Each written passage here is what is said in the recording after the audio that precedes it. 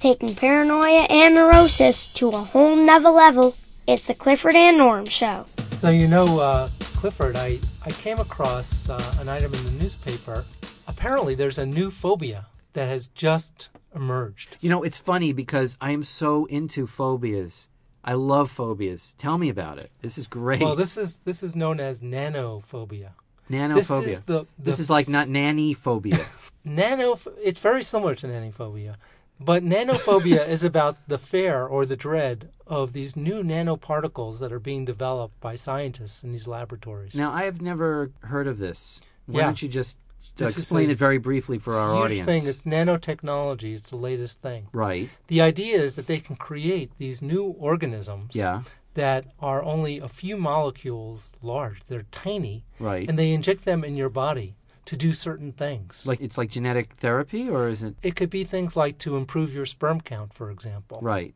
If you don't have enough sperm, Right. it could they put like a nano thing in Yeah. there, and all of a sudden your body's just swimming with You're sperm just spurting sperm. all over the place. It's foaming out of your mouth. Yeah, so people are getting very frightened by it. In fact, unbeknownst to us, the government could be inserting these nanoparticles into our bodies, and we don't even know it. Right. I think actually that may explain a lot of things that's been going on. Like how Bush got reelected. People say, how could that have happened? How could we have elected this guy? The Republican Party hired a nanotechnology company. They injected nanoparticles into people's bodies to make them want to vote reelect Bush. In the subway, there are sharpshooters. They're everywhere. Yeah. No, it's possible. Now, I have a question for you. Yes. Let's say that this technology actually was fully developed. It's the year 3000, and nanoparticles are just flying around like dust, okay? Yeah. What particle would you buy to improve something in you? I would want a nanoparticle to make me perform all night, to be an all-night man For my woman. Yeah. Right now, the average is somewhere between 3 to 4 minutes. Yeah.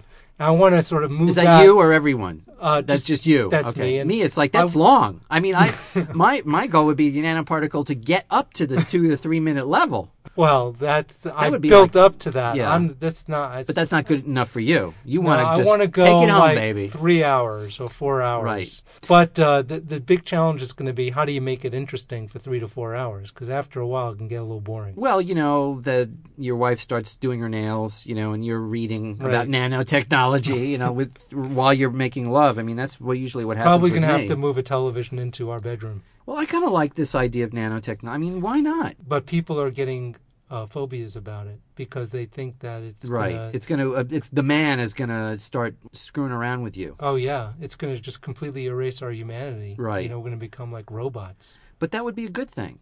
If we become robots and nobody cares about anything, you don't have that human drive and spirit to make everything right and make everything good and make everything heavenly. If you don't have that because you're a robot, it's a good thing.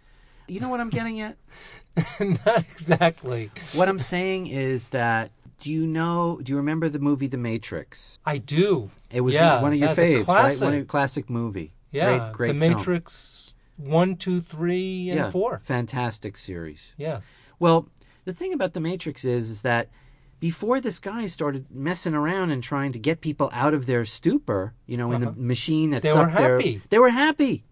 They were in a matrix. They were in the womb. It's like an amusement park. Right.